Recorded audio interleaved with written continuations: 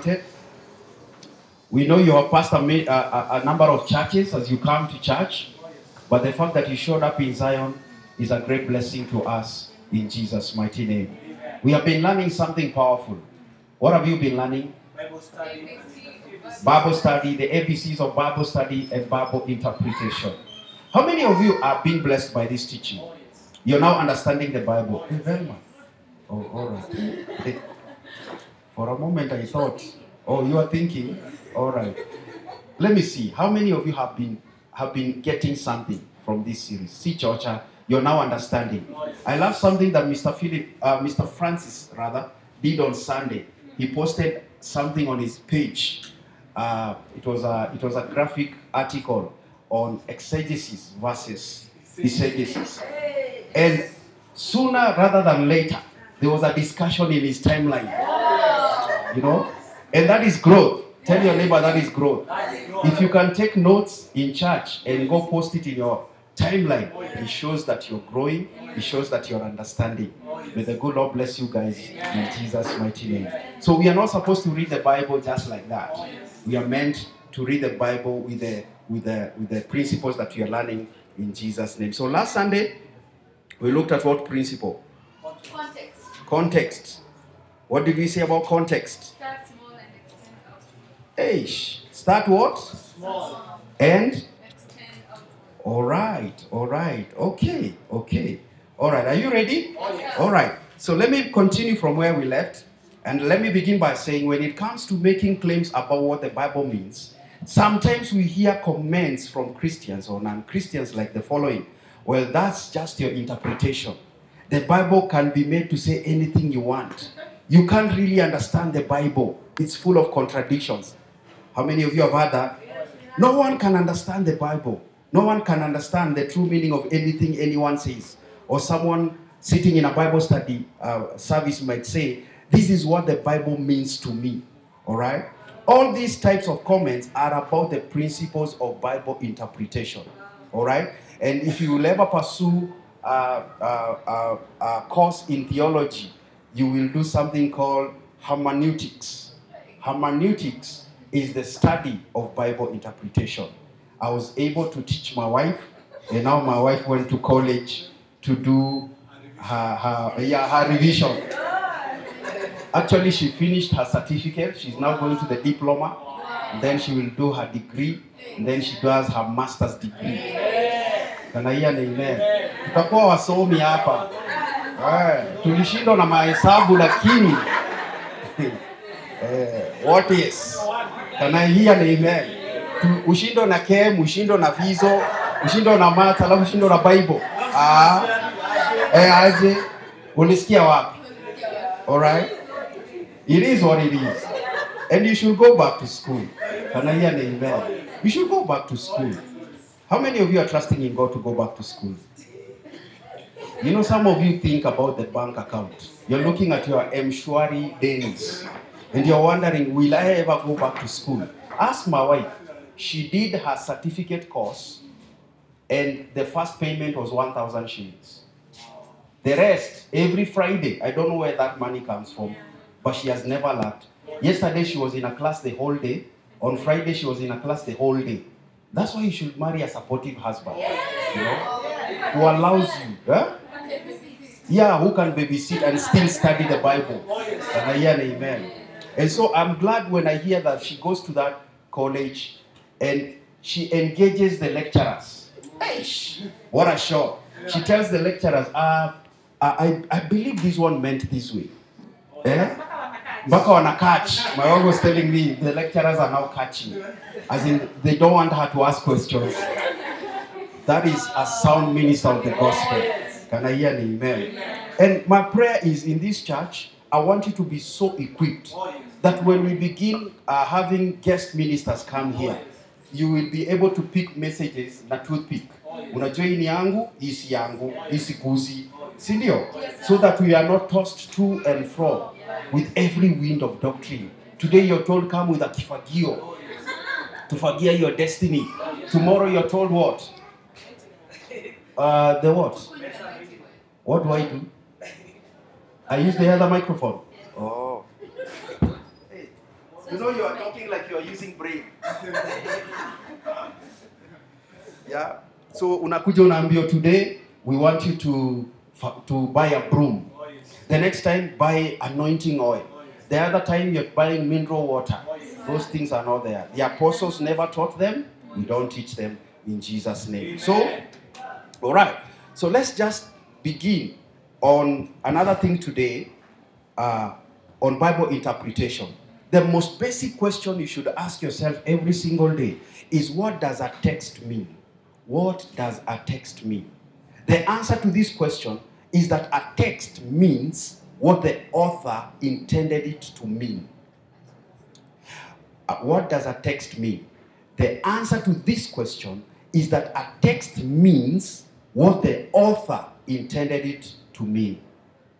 For example, when I know now we are in the millennial years, and most of the people that are courting nowadays don't write letters. Yeah. Well, in our age, we used to write letters. She has my letters, man. Za kumkatia. Too poetic, yeah? I was that good, eh? Yeah. So in our times back then, we used to write letters. Now, if I wrote a letter with about maybe 10 paragraphs, if my wife was to take one paragraph, would she be able to know exactly what I was trying to say? No. She will interpret things to mean what I was trying to say. So she needs to read the entire 10 paragraphs to catch my drift, to catch where I'm coming from. Can I hear better amen? And that is what we mean by what does a text mean. For example, when you're reading the Bible, don't cherry pick. Don't do what? Don't cherry pick verses. Don't take verses that make you glad, make you feel nice. All right? Take a verse and now read the preceding verses, the text itself, the pretext behind, the aftertext after this text. And if you're not getting it, read the whole chapter. Can I hear an amen? And if God allows us, I'm going to be teaching us on the hard scriptures of the Bible. You know, there are scriptures that look like they're contradicting. Ama mjapatana na hizo? One is saying this, the other one looks like it's saying this. Unasemaje, Glenn? Zinajichanganya. How do you read scriptures that look like they are zinajichanganya? We are going to look at that in Jesus' name. So when you're reading a verse, what does the text mean? And the answer to this question is what? The text means what the author, not the reader, what the author intended it to mean. So you don't read a verse with your preconceived notion. You allow the author to tell you what he meant. Can I hear better amen? And so, the first principle that we looked at was context. Interpretation must be based on the author's intent of meaning and not the reader. All right? This means we must get into the author's context, historically, grammatically, culturally, and literal forms and conventions the author was working in. To be able to do this, you need some good Bible study tools. All right? You can get a nice Bible. If you have your gadget, I can give you some softwares. Your pastor is good. I can bless you with softwares. But the problem with believers, you don't love free things. I said I will give you a free MP3 Bible. Nobody came.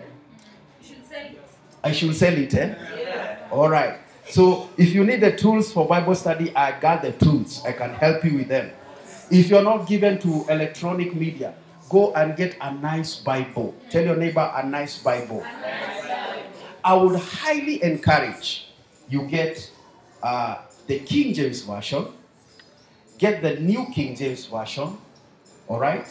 Or any other simpler version like the Message Bible. But don't buy a Message Bible alone. You see, the Message Bible has watered down Kizungu, inajaribu kukufikia level yako. The King James was actually the translation that came straight away from the translators. All right? So it is not watered down. The NIV version the Bibles of NIV for now, they are changing the verses. They are actually removing verses. All right? So go get a King James version. Hiyo yenye unaonaga ya thou thee. All right? You might not buy it to read because you don't want to bite your tongue, but get it because it has imeandikwa vile inafaa. Bwana asifiwe sana.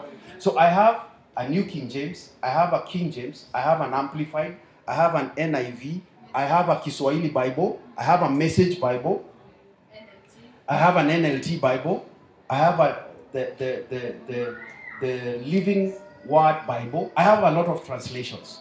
And if you have gadgets, tell your neighbor if you have gadgets.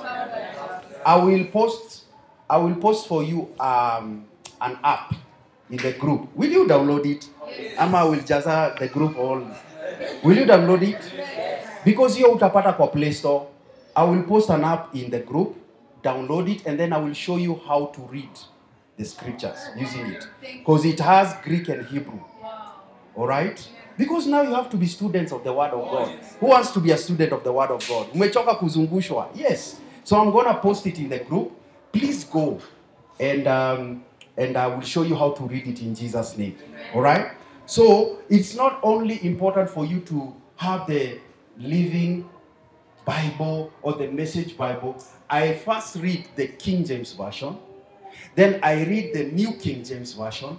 Then I look at what the Amplified does. Because the Amplified Bible is basically like an amplifier. It takes a word, then amplifies so many words. All right? Then I read the Message Bible to get the context. Ukisoma the Message Bible, you might not get what the author was trying to say. Am I making sense? Like I'm going to show you one of the most difficult scriptures there. We're going to look at it in Jesus' name. So tukasema last Sunday that interpretations must be done in the context of the passage. You remember that? What does the following statement mean? It was a ball. Just listen to me. It was a ball. What will it also mean to say the best ball was found in the pitch? Last night we went dancing and it was a ball. As I was walking along the golf course, I spotted something small and white in the grass. It was a ball. I had so much fun yesterday. It was a ball. In each case, the word ball means something different. Is it making sense? And when you're reading your Bible, you must be very careful.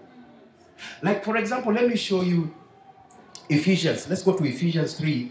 Let's go to verse number 7. Let's begin from verse number 1. For this cause I, Paul, the King James Version, for this cause I, Paul, the prisoner of Jesus Christ for you Gentiles, if you have heard of the dispensation of the grace of God, which was given me to you, how that by revelation he made known unto me the mystery, as I have wrote afore in a few words, whereby when you read, you may understand my Knowledge. in the Mystery of Christ. when you read, you may understand My knowledge. in the. Mystery of Christ. Now, can somebody define for me what knowledge is? Kizungu tu. Kizungu. What's knowledge, Glenn? It's the gathering of facts. Sindio? Please. Sindio? Yes. It's the gathering of facts. Now, ukisoma hivo, hii scripture ina lose meaning. Yeah. Whereby when I read, I may understand my knowledge in the mystery of Christ. That word knowledge is wrongly rendered. The word knowledge there in the original translation means this way. Can I read it for you? Yes. It means, whereby when you read, you may understand my connecting of the dots. Oh. How me, Paul, connected the dots In the mystery. to know the mystery of Christ. You see now it brings another whole new meaning. Yeah. Are you getting my point? Yeah. So in that app that I will give you, you'll be able to click your jina knowledge in a connection. It means sunesis. Sunesis means connecting of dots. You see unakuwa mnoma sasa? Yeah. So Paul is telling us here, Velma, that when I read the letters of Paul, I will be able to connect the dots. Just the way he got to know the mystery of Christ, when I read his text, I will be able also to connect. Are you getting my point? Now let's go to verse 17 of the same chapter. I want to show you something. All right, verse 18, verse 19. All right, there. Look at there. Tusome pamoja. And to the love of Christ surpasseth knowledge, that you may be filled with all the fullness of God. How many words of know and knowledge are there? There is know. Then there is. There is what? No. There is know, and then there is. Knowledge. How can one knowledge? How can you know and then this? It's like you have two nose. Nasima pua, sindio? Now, can I show you? If you go to the first one it says, and to know. If you click on that app, it will tell you the root word translated there is ginosko, which means to have a revelation. So to isome a revelation, sindio? Yes. And to have a revelation of the love of Christ. Is it making sense? Yes. Now, the word knowledge there, in the previous verse, it was what? Connecting the dots. Here, this word knowledge means gnosis, scientific knowledge. Are you seeing now? So to isome evil. And to have a revelation of the love of Christ, which passes scientific knowledge, that you may be filled. All the fullness. So what is Paul telling you here? You cannot know Jesus scientifically. Oh yes. There's no fault. There is no formula to knowing Jesus. Oh yes. He says there, you must have a revelation. Is it making sense? Oh yes. So when you read it in English, it loses some meaning. That's why a funny preacher will begin to come up with funny doctrines. But already you know that I have a revelation. And to have a revelation of the love of Christ that surpasses scientific knowledge. That revelation will make me be filled with the knowledge, with the goodness of God. Are you seeing that? Yes, sir. Therefore, context determines meaning. The nearest context must be given the most weight in interpretation. Okay? Far too often, people try to interpret a verse by itself in isolation without looking at the context first. Look at the context first. All right? For example, consider the verse in Revelation 3:20, which is sometimes used as an illustration for evangelism. Behold, I stand at the door and knock. If anyone hears my voice and opens the door, I will come into him and will dine with him and he with me. Sini ukweli? If this is all you looked at, it will be easy to understand the verse in terms of someone asking Jesus into his or her life for the first time. Sini ukweli? Yes. But the context in the preceding verse, that's verse 19, is talking about disciplining of those who Jesus loves, which will most naturally refer to believers. Also, in looking at the larger paragraph, now if you go to chapter 3, the entire chapter 3, it is a passage to the church. Let's go to 3:1. And to the angel. Of the church. So he's talking to the church. Can I hear better amen? So when I read a verse and it's not making sense, I read what? The preceding verse. Kwanza kama niko verse 20, narudi verse 19. Kama it makes sense, verse 18. Kama it makes sense, verse 17. Kama it makes sense, chapter 10. Is it making sense? All right. So are there verses that talk about Jesus coming into your heart? Yes. But it's not Revelation. 3:20. Good. Oh, you're now understanding. Wow. Principle number 2. 2. Okay, kwangu inasema 3, sijui ya pili ilipotelea wapi. Principle number, tuseme tukubaliane 3 2 hapo tu. Okay, 2. All right. Principle ya leo. Interpret the Bible literally or normally, allowing for normal use of figurative language. What did I say? Interpret the Bible literally or normally, allowing for normal use of figurative language. Okay? So what am I trying to say? As you study the Bible, you will realize We have parables, which we're going to be talking about, I believe, next Sunday. We have figure of speech. Can I hear an amen? We have figures of speech. And most of the time, you will encounter verses that have figure of speech. All right? Wazungu, what is figure of speech? Sawa. What is a figure of speech? Please, nisaidieni. What is a figure of speech? Yes, Velma. I can see the answer. Give me. What is a figure of speech? Somebody get into the internet. Figure of speech. Statement of interpretation. What's a figure of speech? Yani, na vile nilikuwa nafikiria nyinyi ndio figure of speech. A word of phrase that possesses a separate meaning from its literal definition. Please talk to the mic there. Tell us. All right? A figure of speech. It's a figure of speech is what? A word or phrase A word or a phrase that possesses a separate meaning that possesses a separate meaning from its literal definition. from its literal definition. Yani ni kama unasema kitu ukitumia the wrong words. That's the basic I can try to help you. Can I hear an amen? It's like saying I'm going left but you're turning right. Can I hear an amen? That's what we mean by a figure of speech. And in the Bible, there are so many figures of speech. For example, in Isaiah 55:12, it states, the trees of the field will clap their hands. We know trees don't have hands. See, we know that. Oh, you're coming from an area that trees can clap their hands. Since trees do not have hands or clap, this is a figure of speech. Bwana sifiwe sana Sami. Like when Jesus says, I am the door, it's a figure of speech. Because we know Jesus is, he cannot be a door. When he says, I am the bread of life, it's a figure of speech. You zunguka the entire world, you will never get the bread of life. Maybe there's a factory called the bread of life, but the bread there is not the bread of life. Can I hear better amen?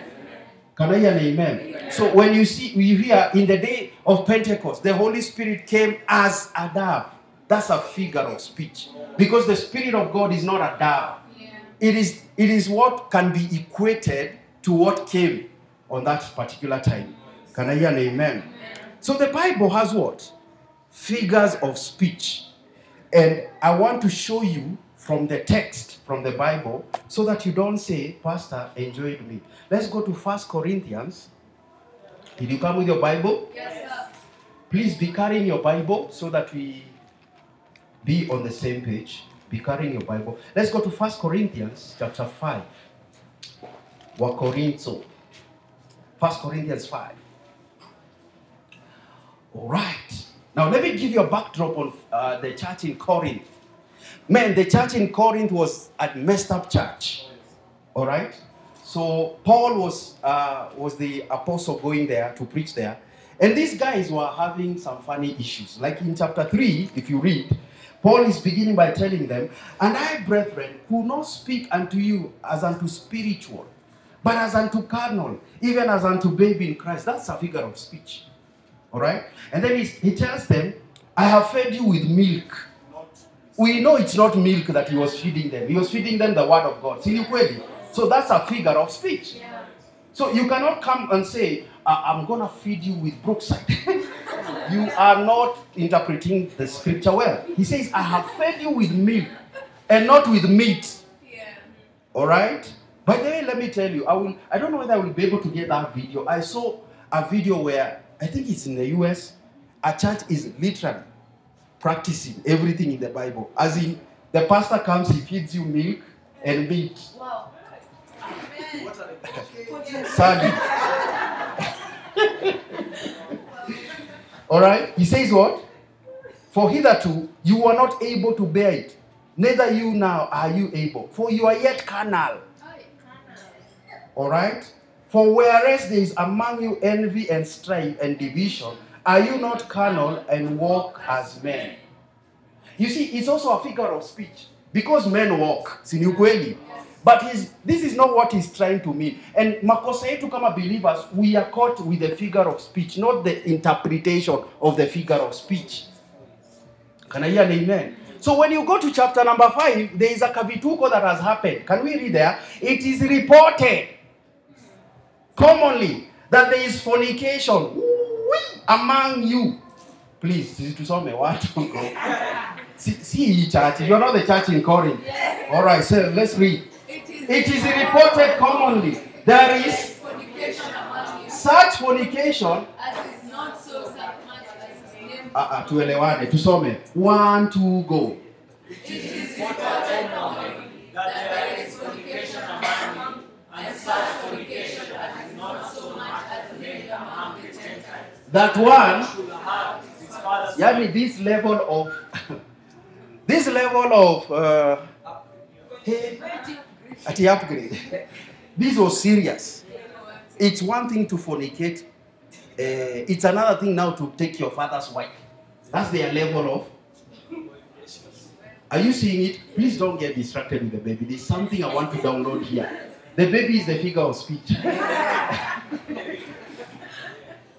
So, tuende pole pole. Usisahau principles zenye nimeongelea, context, historical whatever, and interpreting it, yeah? So, si tumesoma hivyo. Hebu tuende verse number, nataka ndio niilete home, verse number 5. And then nataka kuuliza maswali. Tusome, 1, 2, go. One to go. There is chai, there is mandazis for you. Please, 1, 2, go. To deliver such an one unto Satan for the destruction of the flesh, that the spirit may be saved in the day of the Lord Jesus Christ. The reason why I chose this scripture is because so many of you don't understand it. And I knew Sally will ask me this question. Or Faith. That's why I chose it for today. Alright? To deliver such a one unto for the destruction of the flesh. Okay. Mpaka hapo kwenye tumesoma Bible, tusiangalie hapa. Tuongee kwanza. Yesu alikuja kufanya nini? Give life. Yesu alikuja kufanya nini? No, now I'm asking you questions because my asking you will make you understand this verse. Yesu alikuja kufanya nini? Save us. Are you a new creation? Oh, yes. All things have passed away? Yes. All right. Paul says in Colossians 1:13 that we have been delivered from the kingdom of darkness to the kingdom of his dear son. Sindio? Now, another rule of Bible interpretation, I might not say it here, but you can write it down. Another rule of Bible interpretation is this way. If 7 verses are saying yes, and 3 verses are saying no, we stick with the 7 verses. If 7 verses are saying yes, and 3 verses are saying no, we stick with the 7 verses. In other words, be louder where the Bible is loud, and be silent where the Bible is silent. Can I hear a better amen?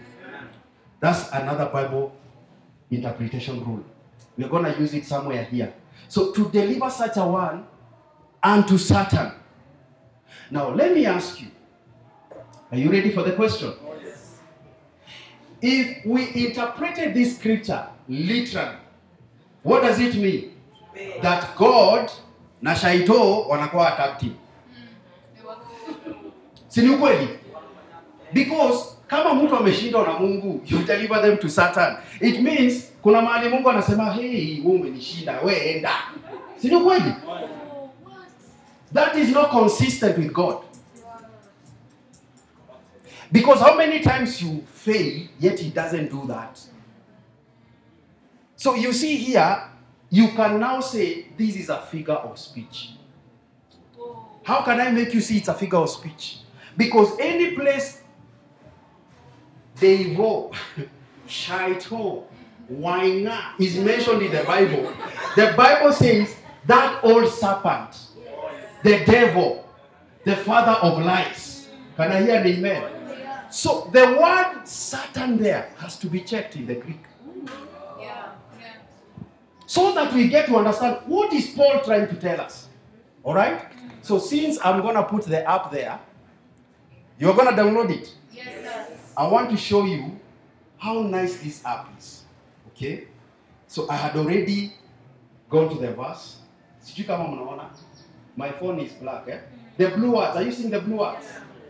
You can tell they are blue. Those are the Greek words. So kama hapa inasema it is reported G191. That means what is reported in the Greek. Alright, so twende kwa verse 5, Satan. Alright, so Satan is the Greek word called Satanas. And Satanas means adversary. Please usiluzi. Ninamaliza hii chapter 5, twende home. Siwapati kitu kingine. Alright?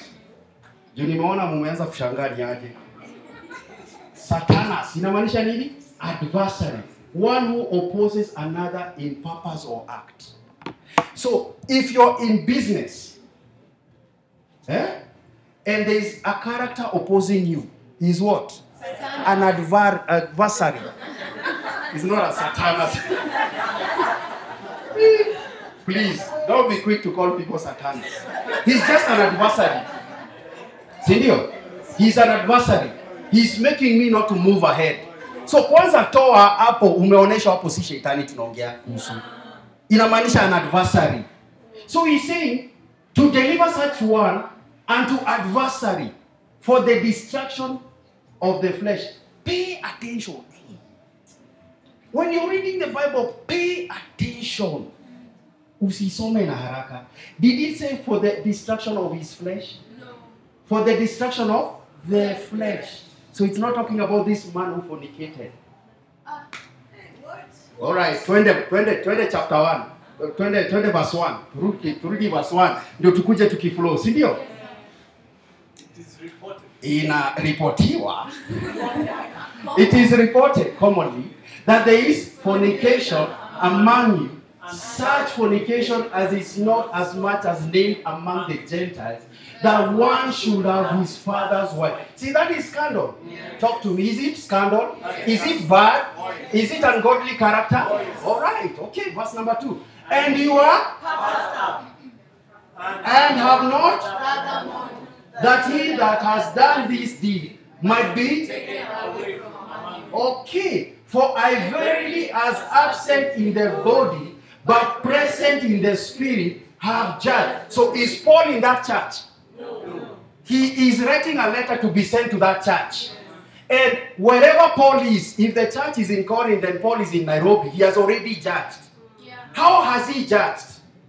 We are going to see. Goja. We are going to see. Usiruke. For I verily, as absent in the body but present in the spirit, have judged already, as though I were present concerning him that has so done this deed. Let's see. In the name of the Lord Jesus Christ, when you are gathered together like this, and my spirit with the power of our Lord Jesus Christ, do what? To deliver such a one unto adversary. Alright? For the destruction of the flesh. Now, hold on. He doesn't talk about the flesh of that person. Si ni ukweli? There's a difference between your flesh and the flesh. Tuongee ukweli. Si ni ukweli?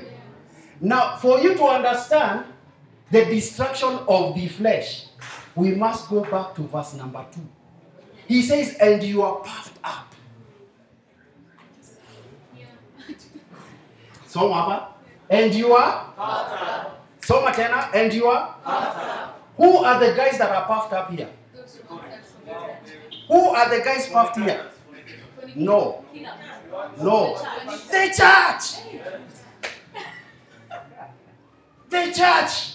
So Paul, before he corrects the individual, he is correcting the church. He's saying, you guys, you are hearing somebody sleeping with the father's wife. And kwenyu ni kawaida, you are puffed up. And have not mourned as a church that that person should be taken away. So adversary means make sure this person is not amongst you. He's a bad influence. Wacha akae huko. Atajirudia. That's what Paul is trying to say. Can I hear an amen? He says, and you are puffed up and have not mourned, that he that has done this deed might be taken away amongst you. He's not saying give him to Satan, because that is contradicting what Jesus has already done. And the Bible does not contradict. We are gonna, for you to understand verse 1 to verse number 5, we will have to read the entire chapter. So get ready. So, tuendelee. Verse number 3, tuendelee. For I verily as absent. So, how has Paul judged? By saying that person should be taken away. It may make sense. It may make sense. Nani amepotea? Nitarudia. Yes, Faith, ask me. Tuelewane hivi. That's why I need that microphone, yeah? Tuelewane hivi. Number 1, toa interpretation yako kwa hii verse. Tuisome ni kama tunasoma gazeti. Usi lose your track. And at the back of your mind, jua Yesu haezi kufa for somebody alafu umpeane kwa shetani. Tuelewane hivyo. Tumefika hapo, tumeelewana. So Paul is now being told, kuna msee kwa church manze amelala na hiyo ni masaa yake, si kweli? Amelala na masaa yake. So Paul is like, yani hiyo kitu imefika hiyo kiwango, hamshtuki. You are puffed up here. Go to verse number 2. Yani he's telling them, you guys are puffed up. Because as you read the book of 1 Corinthians, the Corinthian church knew liberation is everything, including sex. We can sleep with anybody. That's the backdrop. Tunawezalana na any person. Christ has already liberated us. So I can sleep with any person. Ndio ukienda verse number 6 anasema, don't you know that your body is the temple of the Holy Ghost? Ndio nakwambia lazima usome Bible hivyo. Assume ina chapter na ina verse. Utasaidika. So anawaambia aje? Yani nyinyi church baada mfiatuke. Muone hii kitu si poa. Mwambie umseishia. You are doing what? You are puffed up. And have not rather mourned that he that has done this deed might be taken away from amongst you. Taking away does not mean you give him to Satan. Please don't lose that thought. When a believer falls, we don't give him to Satan. Can I hear an amen? Alright, 20 verse number 3. For I verily as absent. Paul is not in the church. He has written a letter. Tumefika mpaka hapo umenielewa? He has written a letter and he's saying, when I heard that thing, I already judged. And my judgment was that person should be delivered to the adversary. In other words, take him away from the congregation so that he does not contaminate the church. That is what he's trying to say. Can I hear an amen? Tuendelee. Itajijibu. The book will jibu itself. All right. Verse number 20, kwa deliver such a one to Satan. All right. So he's saying, you church become the adversary. What? That's what Paul is meaning here. You as a church, stop being puffed up. Become the adversary. Mukatae. Mukataeni. For the destruction of this being puffed up. You guys are puffed up and this is a wrong thing. Let's continue reading. Itajijibu. Your glory is not good. You see? They are glorifying in the fact this guy is sleeping with the mother. Your glory is not good. Know you not know that a little leaven. Are you seeing now the contrast? Oh yes, oh yes. Anasema ukikuwa na, ni kama ukikuwa na apples 10 mzuri na moja mbaya itaharibu hizi zingine. That is what Paul is trying to say. So how can Psalm verse 6 become effective if literally we give you to Satan? Will it make sense? Exactly. Tuendelee. Nani amepotea sasa? Umepotea vipi? Umehania wapi?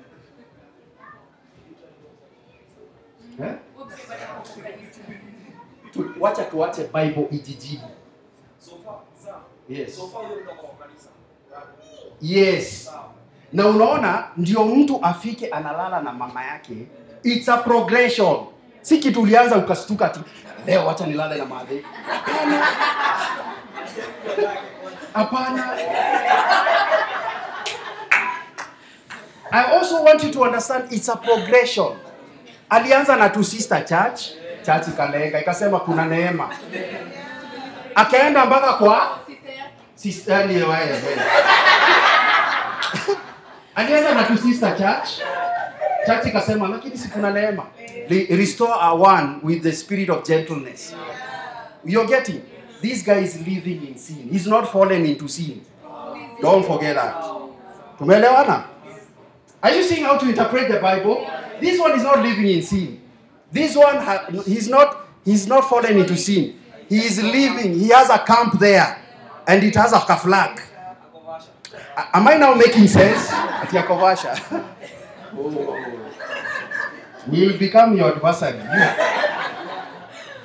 Mpaka hapo, si tuko clear sasa? Yes, please. Please, toa mask. Nikusikie.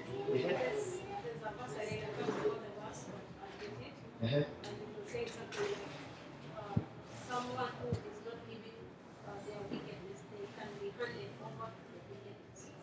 So, can you comment on that? Get the scripture. I read for myself. Get the scripture. I'm going to connect it. But now you see, ndio mtu afike sami. Tumeelewana? Ndio msee afike mahali analala na stepmother. Umeenda sana. Si ni kweli? Ni kweli mpaka hapo. So he's saying, go back to verse number 6. Umeshika? Grace. Faith umeshika? Sally? Mrs. Mashanya? Any person with a question back up? Yes, Mr. Philip. I have just said. Yes.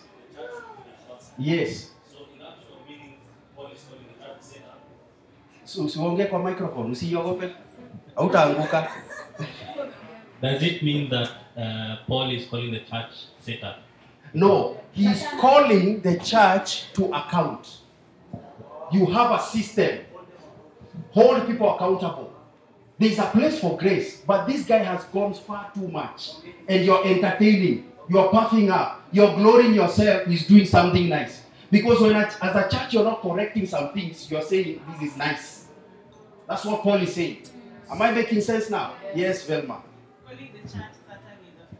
It's a figure of speech. Talk of here. That's why I began by saying figure of speech. And he read what a figure of speech is. So he's not saying here, toa kichwa yako anasema tumpeane kwa shaito. It's a figure of speech. He doesn't mean give him to Satan literally. Yes, go ahead. So, maybe to understand. Yeah. It means Ongea na nguvu. Yes. Yes. Kama kanisa, we have your mandate ya kuongelea vitu fulani zenye. Yes. So ni kama walikuwa wananyamaza na wanafaa waseme tu. Si imesema you guys are puffed up. Can we read in a Message Bible verse number 2? Uone verse number 2. That's why ninakuambia unasoma na King James. Ndio ukisoma hizi zingine lightest translation you can get the flow. But ukianza na hii utapoteza flow. Twende. And you're so above it. All that it does doesn't even faze you. Yaani hata mshtuki. Shouldn't this break your hearts? That's what Paul is telling them. Shouldn't it bring you to your knees in tears? Should this person and his conduct be confronted and dealt with? Tuendelee. Tufike mpaka verse 5. I tell you what I will do. Now unaona pale alisema mimi nimejudge. Kwa ile nyingine. Si tuko pale? Me as Paul siko na nyinyi in the body but in the spirit nisha judge. Hii hapa ndio anasema I tell you what I would have done. Even though I'm not there in person, consider me right there with you because I can fully see what's going on. I'm telling you that this is wrong. You must not simply look the other way and hope it goes away on its own. Bring it open in the open and deal with it in the authority of Jesus our Master. Are you getting now? Tuendelee, verse number 4. Assemble the community. Where is the community? It's you. Alright? I'll be present in the spirit with you and our Master Jesus. Yani Kenya mtafanya, hata me Paul, niko hapo. We'll be present in power. Verse number 5. Hold this man's conduct. up to public scrutiny. Are you seeing anything there about the devil? Are you seeing the devil there? Let him defend. Let him defend it if he can. But if he can't, then out with him. Hata imenisaidia. So now may the grace. Are you seeing it? He says what? Then out to him. Tuendelee. But if he cannot, then Out with him. It will be, totally devastating to him of course, and embarrassing to you. but better Devastation and embarrassment. than. So Paul anasema saa zingine ukiambia mshirika amekuja one too many time ishia, ataenda akae ajiulize na by the way hizi fala anafanya si poa. He will self correct himself. That's what Paul is saying. Tuendelee. But better devastation and embarrassment than. You want him on his feet and forgiven before? So you're helping. You are helping him. And that's why we come from churches where ukitoka church unaambiwa I deliver you to Satan. You see, wrong interpretation. Has it made sense? Yes. Nani atashika sasa? Tuende kwa King James. So me, I begin by, because you see, the Message Bible has no Greek and Hebrew. So we must go first and understand, why did he mention Satan here? And we know, Satan has got no business with the believer. Si ni kweli? Yes. Aya, twende kwa King James. Your glorying is not good. Twende verse number. So now sasa si make sense that a little leaven is ni yeast. Yeast na unga so mnaelewa. Ni lazima niseme. Anasema hata kama ni machungwa 5 mzuri ukiweka moja itaharibika. That's what Paul is trying to say. But he's using a figure of speech. Okay? Tuendelee. Purge out therefore the old that you may be. Are you a new lamb? Oh, yes. You are a new creation. Oh, yes. Si ni kweli? Oh, yes. Okay? As you are, And living. for even Christ our Passover is sacrificed for us. Therefore, let us Keep the feast. Not with all living. hold on. Hold on. Can I ask a question? By the way, si preach kitu ingine ni tunamaliza twende home. I don't want to give you another dose. Are we still keeping the feast? Oh, yes. The feast of the unleavened in the Old Testament? No. We are not. But why is Paul saying here we keep the feast? The answer is there. It's in that verse. Just read it. Neither with the leaven of malice, But with the unleavened bread of sincerity and so the feast that me and you are now doing is walking in love and in truth. Just that. Can I hear an amen? Amekujibu hapo, but with the unleavened bread of sincerity and truth. Can I hear an amen? Verse number 9. I wrote unto you in an epistle, not to. Are you seeing now where he's going? So now amesema that person ishie kabisa. Si ni kweli? Now read here. I wrote unto you an epistle, not to company with. fornicators. All right, verse 10. Yet not all together with the fornicators of this world. So he's distinguishing. There are fornicators of this world, and there are fornicators in church. Wow. Wow. Wewe angalia pasi, angalia jirani yako. Angalia pasi. All right? Or with the covetous, or extortioners, or with idolaters. For then must you need go out of the world. In other words, God is saying here, through his scriptures, you will interact with business people who are fornicators. They are not born again, but they are fornicators. So you can't say, amesifanya biashara na wewe na nakujua na kuelewa. He's not saying that. Let's continue reading. But now I have written unto you. So all this figure of speech, this is where Paul was heading to. For I have written unto you not to keep company, if any man that is called brothers in a believer.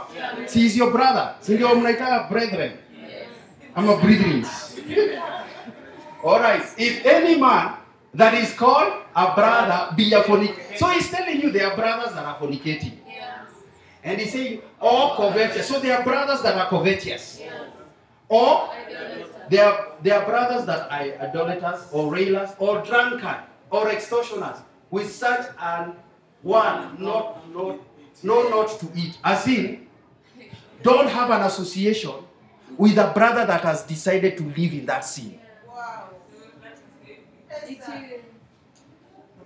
I didn't write the Bible. I'm just reading it for you. Can I hear an amen? He's saying hata mkukulanisha na huyo. Unasikia hajaongelea watu wa dunia. Mimi sijui kama mna get. Anaongelea church. Na usisahau church iko puffed up kule. They did not correct that thing. So Paul now is writing a letter to correct what they were meant to correct. He's saying if a brother is a fornicator, ngoristo. If a brother is a covetous, because if you hang with a covetous person, you will become covetous. Idolater, railer, a drunkard. He's not drunk with the Holy Ghost. He's drunk with Hennessy. Basi ulijua Hennessy wapi? Mind your P's and Q's.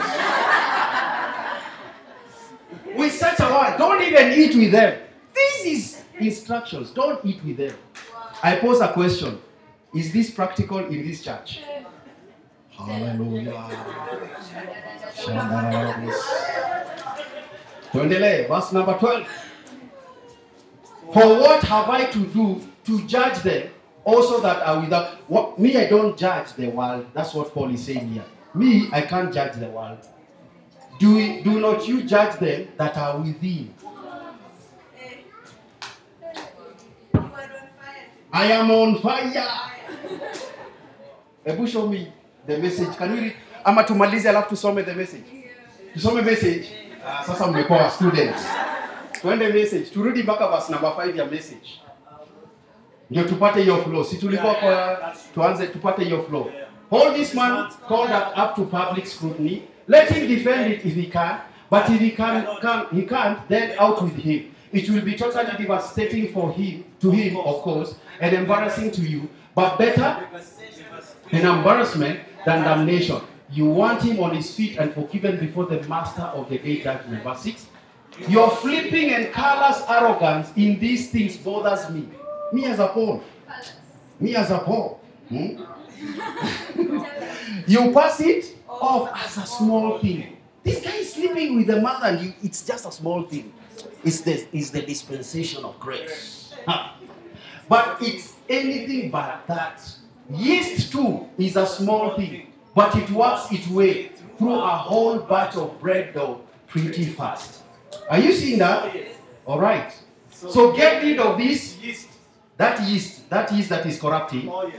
Our true message Bible. Our identity is flat and plain. Not with the wrong kind of ingredients. The Messiah, our Passover lamb, has already been sacrificed. And we are. Verse number 8. So let's give out our hearts in the feast. Not as bread swollen yeast of evil, but as flat bread, simple, genuine and pretentious. Sikia tu. Hata shaitwaja mentionio hapo. Satanos. Alright. Tuendelee. Verse number. I wrote it in my early letter. That you shouldn't make yourself at home. So hata hajafika church, hapa anasema wase wa dunia, unajua ni wase wa gani wameenda vasha maneno. Nilisikia kwa Kongoleo wanaitaka kebo ya mbulukutu. They are messing around. Tuendelee, verse number 10. I didn't mean that you should have nothing at all to do with outsiders of that sort, or with crooks, whether blue or white, or with spiritual phonies. Grace, phony there is not many phones. Yes. For that matter, you would have to leave the world entirely to do that. Sinukweli? But I am saying that you shouldn't act as if everything is just fine when one of your Christian companions is or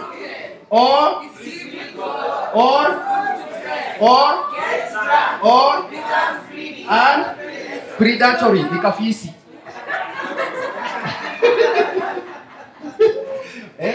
Fisi na fisi let. Yeah. You can't just treating it. Can we continue? I am not responsible for what the outsiders do.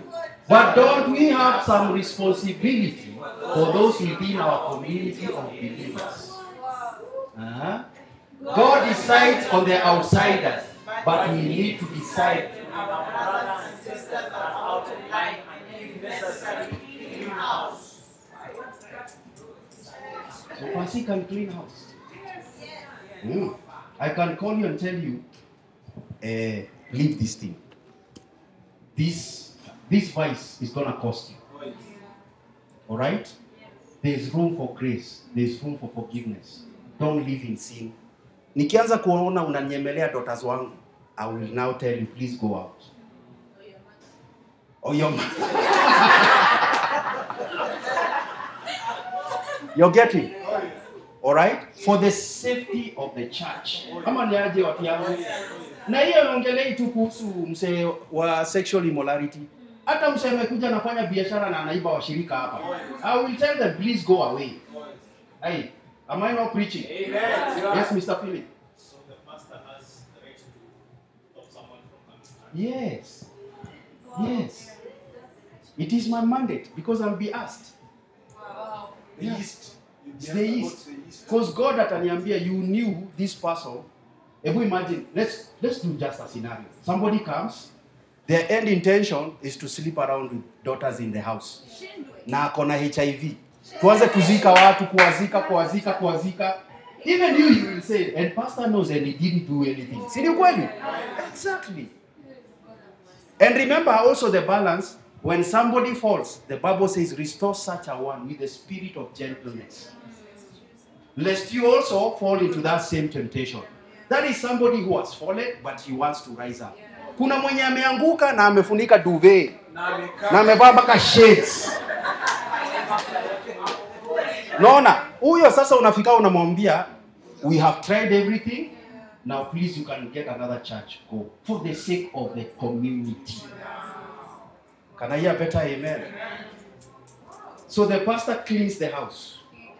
That is why Pasi unaweza kuja na a lady you want to marry them. Wewe umekuja.